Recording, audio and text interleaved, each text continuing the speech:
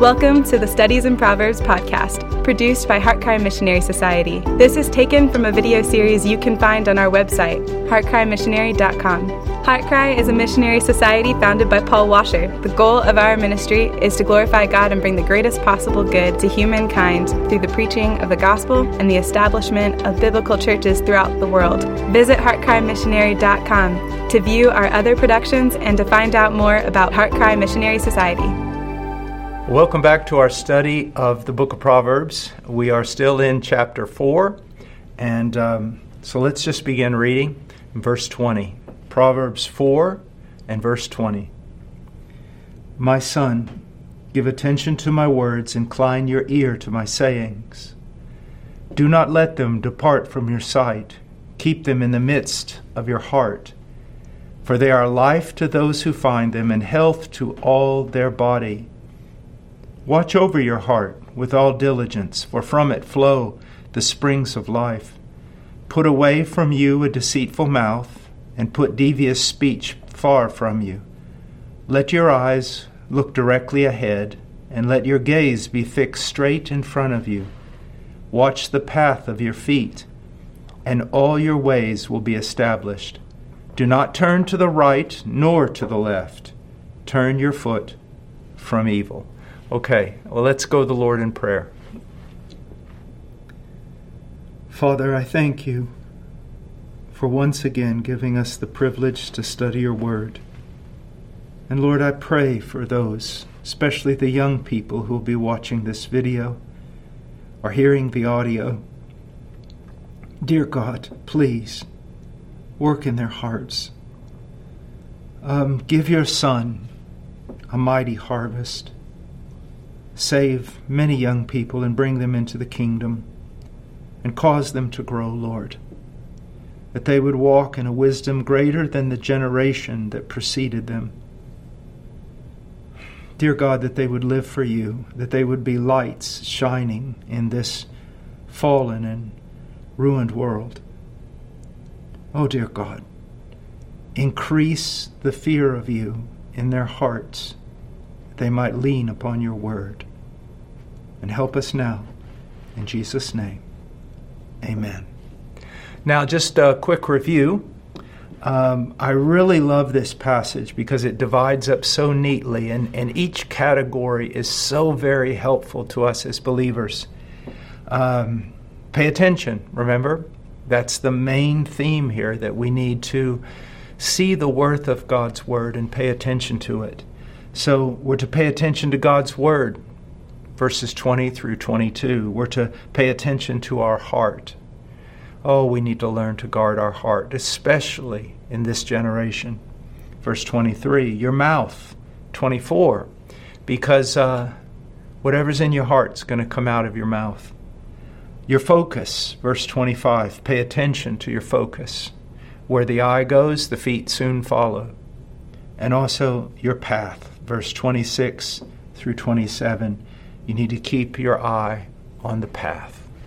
Now, I want to do a quick review. We're still in pay attention to God's word, so let's read there again, and then quick review, and then we'll advance. My son, give attention to my words. Incline your ear to my sayings. Do not let them depart from your sight. Keep them in the midst of your heart. Now, when he says my son, as we've already gone through, but I want to emphasize something. There are going to be people in your life who are going to correct you, rebuke you, point out things that are wrong. And yes, some of them will have bad motives. But even those who have wrong motives, it's still good to listen. To ask ourselves, even in their wrong motives, is there something true in the statement? You and I should be open to correction and rebuke so that we can grow in the Lord. Now, of course, there are extremes.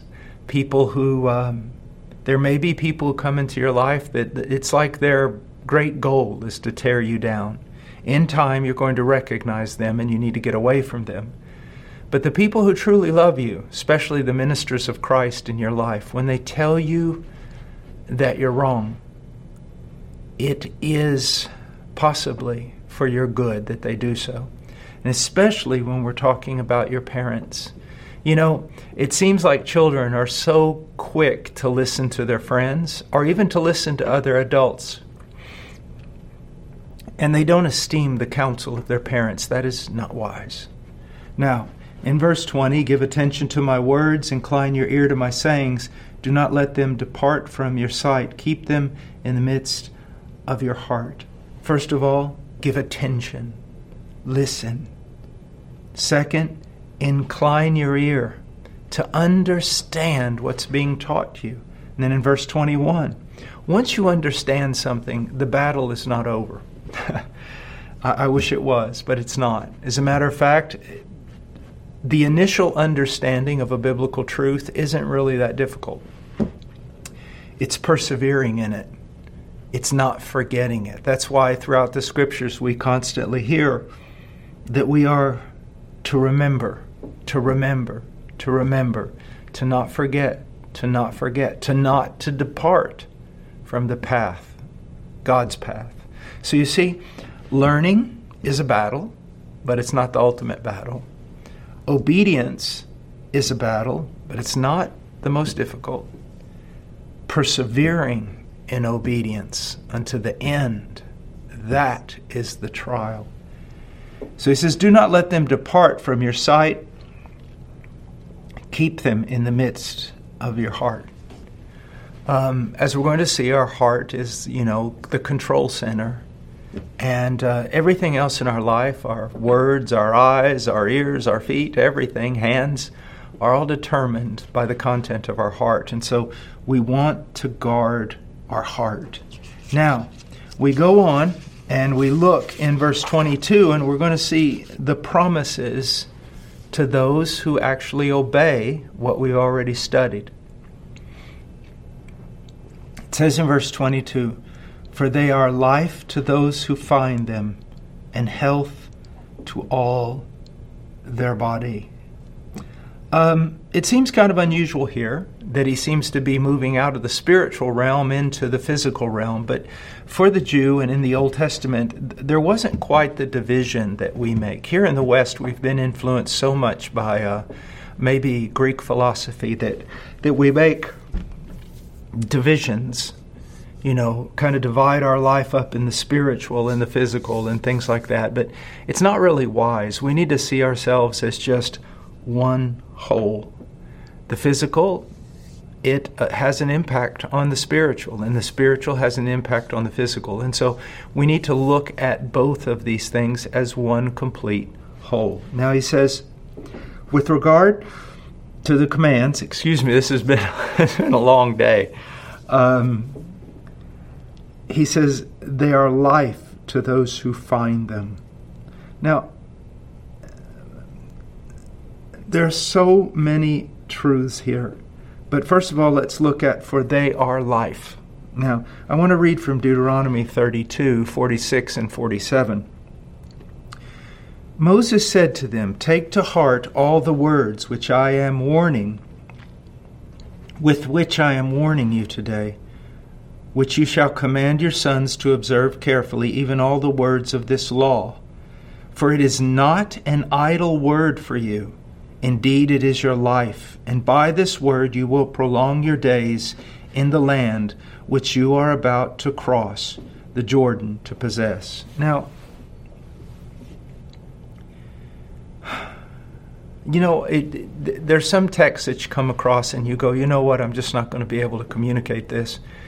Young people, listen to me. The Word of God is not just about living correctly. It's about living. God is the author of life. He's the giver of life, the preserver of life. And one of the ways in which that life finds its fullest expression is through our obedience to the Word of God. Now, is God wiser than you? Yeah. Does God love you more than you love yourself? As difficult as it is to imagine, yes, He does. So, does the devil love you? No, he hates you. Is the devil wise? No. In spite of all his knowledge, he is a fool. So, to whom are you going to listen? To God? to the devil? Do you honestly think he has it as his purpose to give you life? Or are you going to listen to people in the world? People who oftentimes think in a manner totally distinct to God, but oftentimes very conformed to the thoughts of the evil one. To whom are you going to listen? Because here it is very, very clear that it is the Word of God that brings life to those who find it, Moses said to them, "Take to your heart all the words which I am warning you today, with which I am warning you." Take it to heart. Not just listen. Okay, I listened.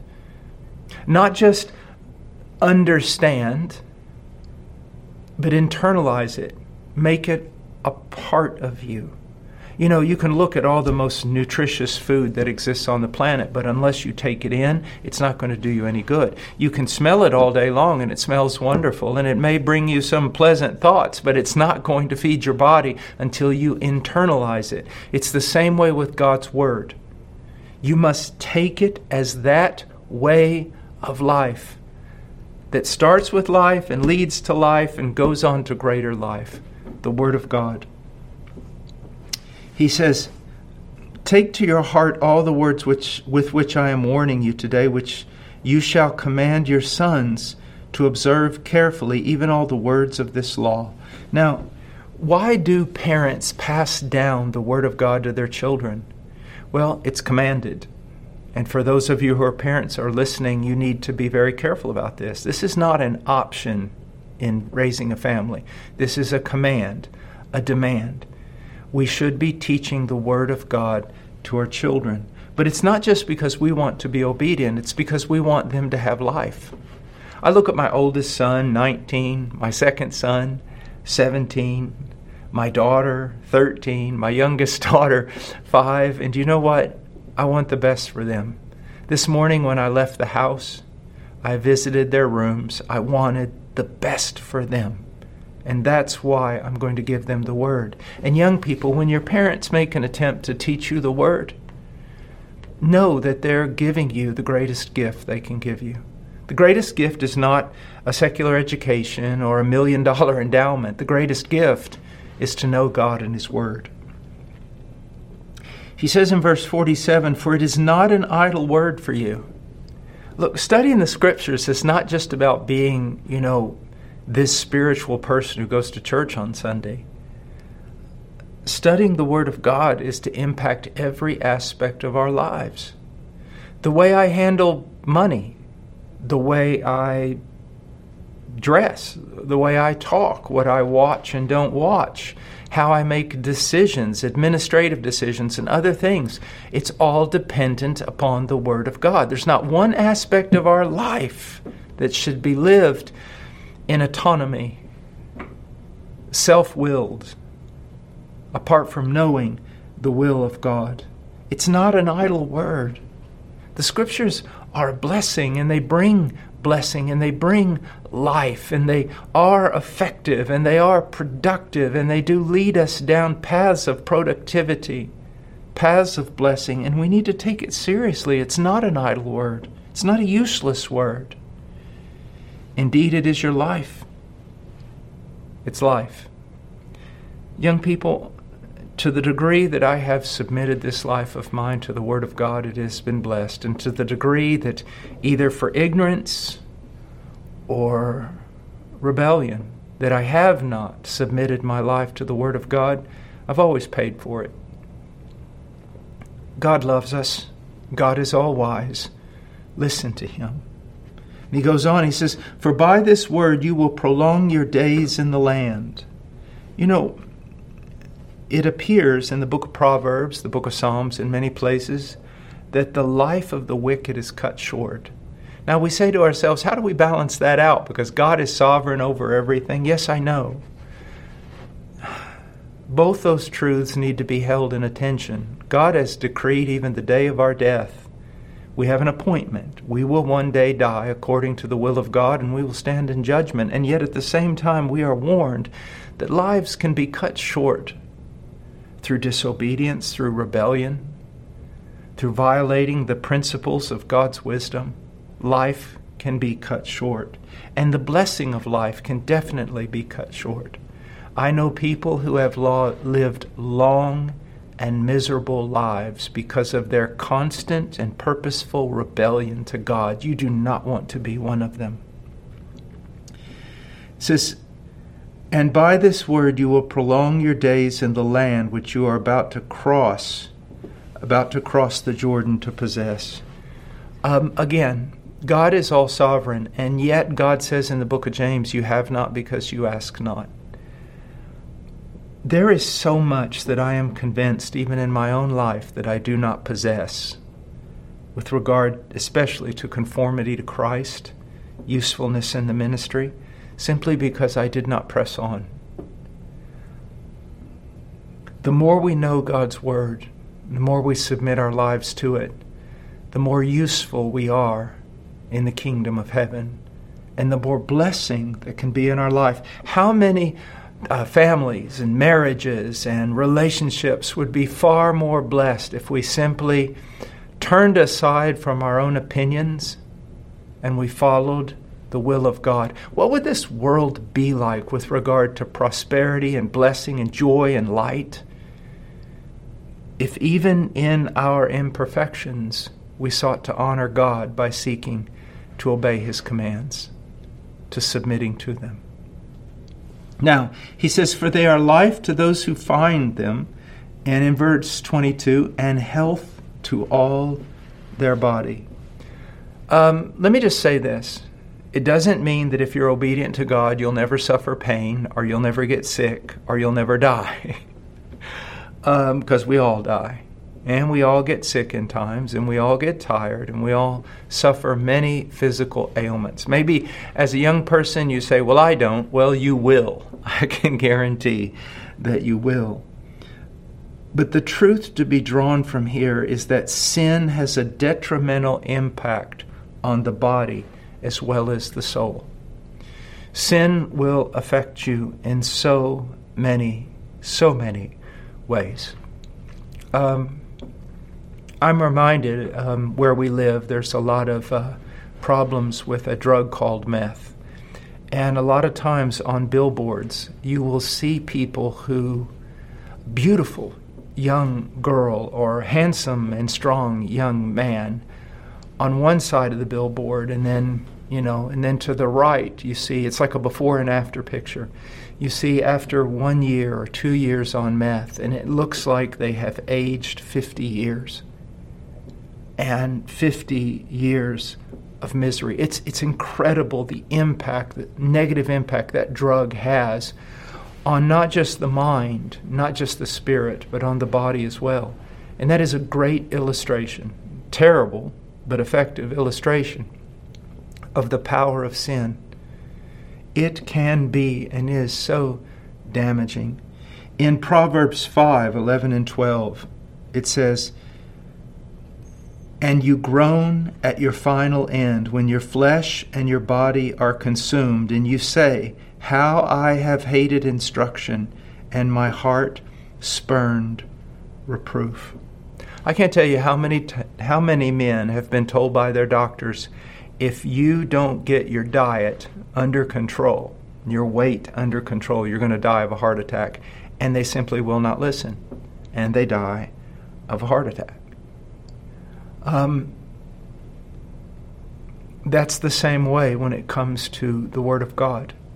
How many times ministers like myself have pleaded with young people, please stop doing this sin. It will not only ruin your soul, it will ruin your life. It'll not only ruin your life and relationships, it'll ruin your body.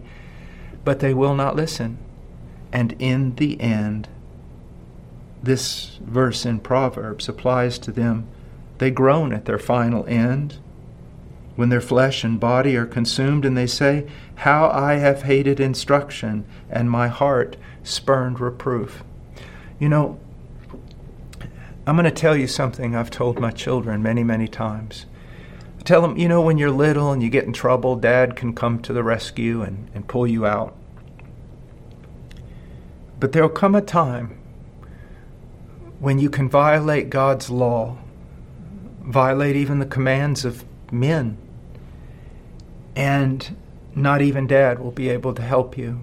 An illustration I often give is both the scriptures say you should not be drunk, and man's law says wisely you should not drink and drive. But how many young people have violated that, not listened? Then they're in an accident, they kill someone, and they're standing before a trial, and they will face years in prison, and they say, Dad, help me. Mom, help me. But Dad and Mom now can't help you. You're out of their hands. You see, you can commit sin, and there's forgiveness and there's salvation for the greatest of sinners, but there are consequences. And do you need to be afraid of them? I would tell you yes. There are things which we should fear, and the consequences of sin are one of those things. Now, sin has a detrimental impact on the body as well as the soul, but righteousness has a healing and rejuvenating impact upon the soul, mind, and body. A righteous life bears fruitful, helpful, healthful consequences. In Psalms 92, verses 12 through 14, the righteous man will flourish like the palm tree. He will grow like a cedar in Lebanon. Planted in the house of the Lord, they will flourish in the courts of our God. They will still yield fruit in old age. They shall be full of sap and very green, to declare that the Lord is upright. I love that passage. Now that I'm about to turn 60, I especially love that passage. Let's look at it. So it says here that the righteous man, the man who is righteous by faith in God, but who also seeks as a response to live a righteous life, who feeds upon God's word and seeks to submit his life to it. It says he'll grow like a cedar in Lebanon. Well, I've seen those cedars. They're pretty impressive. They're strong. Their roots are deep. Men and women who study God's word, even in their old age, when others around them are so afraid of death and the end of their life that is coming, the ones who believe in Christ, the ones who feed upon God's word, while everyone else is being washed away because their roots are so shallow, the righteous man, the righteous woman, their roots go deep and hold them steadfast. You know, I don't fear the end of life. Why? Faith in Christ, but also a life, though very fallible, a life that has at least sought to be governed by the Word of God. And the Word of God has saved my life from so many terrible consequences. And your parents want the same for you. I want the same for you. That's why I'm teaching this. And it says, they're like those planted in the house of the Lord. They will flourish in the courts of our God. Those who draw near to God and His Word, God knows them. And He knows their ways. And that word know doesn't mean He just understands or watches them, but He's intimately involved in their life. And He strengthens them through the Spirit. One of my favorite persons in all of Christian history is a man by the name of George Mueller, who ran an orphanage by faith. And there's a picture of him. It's my favorite picture. He's probably in his late 80s or early 90s, and he's seated in a chair. And it's obvious. You look at him and you see an old man. But have you ever seen one of those, I don't know if they even have them anymore, when we were kids, it's like a drawing of something made out of some sort of plastic or metallic material. And if you look at it from one side, you see one image. And if you move and look at it from another side, you see another image. That's kind of the way that picture of George Mueller is. When you look at it, it's like you're looking at a 92-year-old man or something. But the countenance on his face At one moment he's 92, and the next moment it seems like, I don't know, he's a mischievous 14-year-old boy. There's a vigor, there's a life, there's a youth to him. And I think this is kind of what we're talking about, so rooted in God's Word, so rooted in a relationship with God, so beautiful. I've seen so many people, I could name them, heroes that I've known, who, when I met them, they were very, very old, but they seemed to have more life in the tips of their fingers than I had in my whole body. And it comes from just a long relationship with God in His Word. Verse 14, they will still yield fruit in old age. They shall be full of sap and very green. You know, even though when we get older, our bodies start falling apart and they become weaker and it's easier to become tired, there's something else, though, going on. Really, I'm not making this up. There's also a strength, inward, life, hope. And it's all the result of God's Spirit working in those who know His Son. In many ways, my body is not as strong as I used to be. But there's an inward life that is far greater than the life I knew as a young man.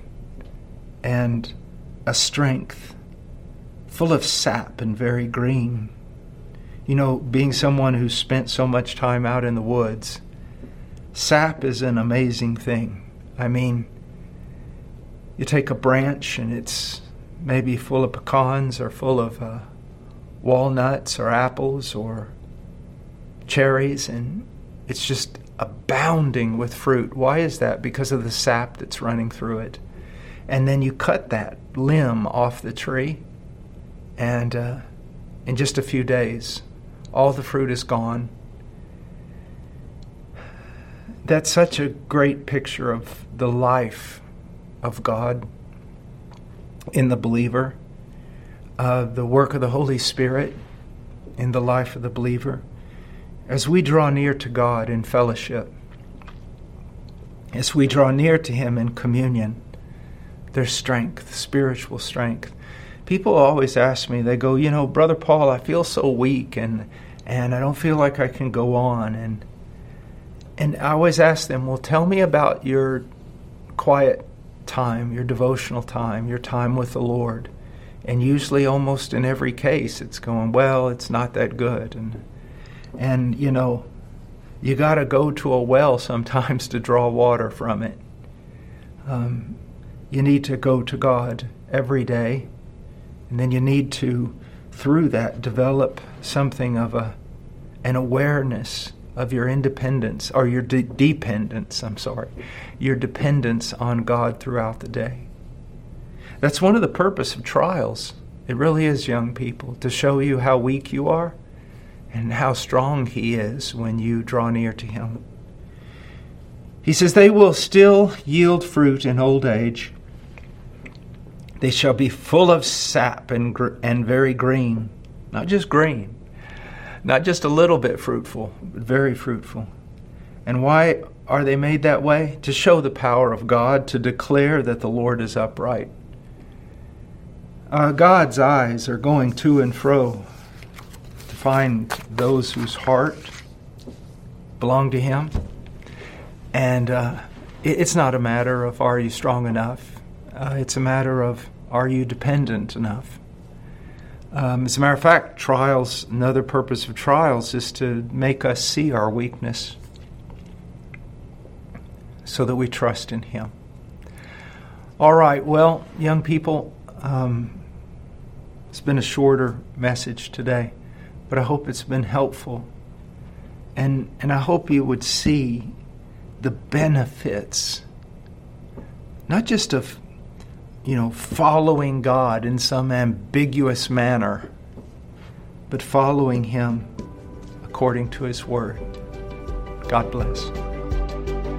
Thank you for listening to the Studies in Proverbs podcast produced by Heart Cry Missionary Society. Visit heartcrymissionary.com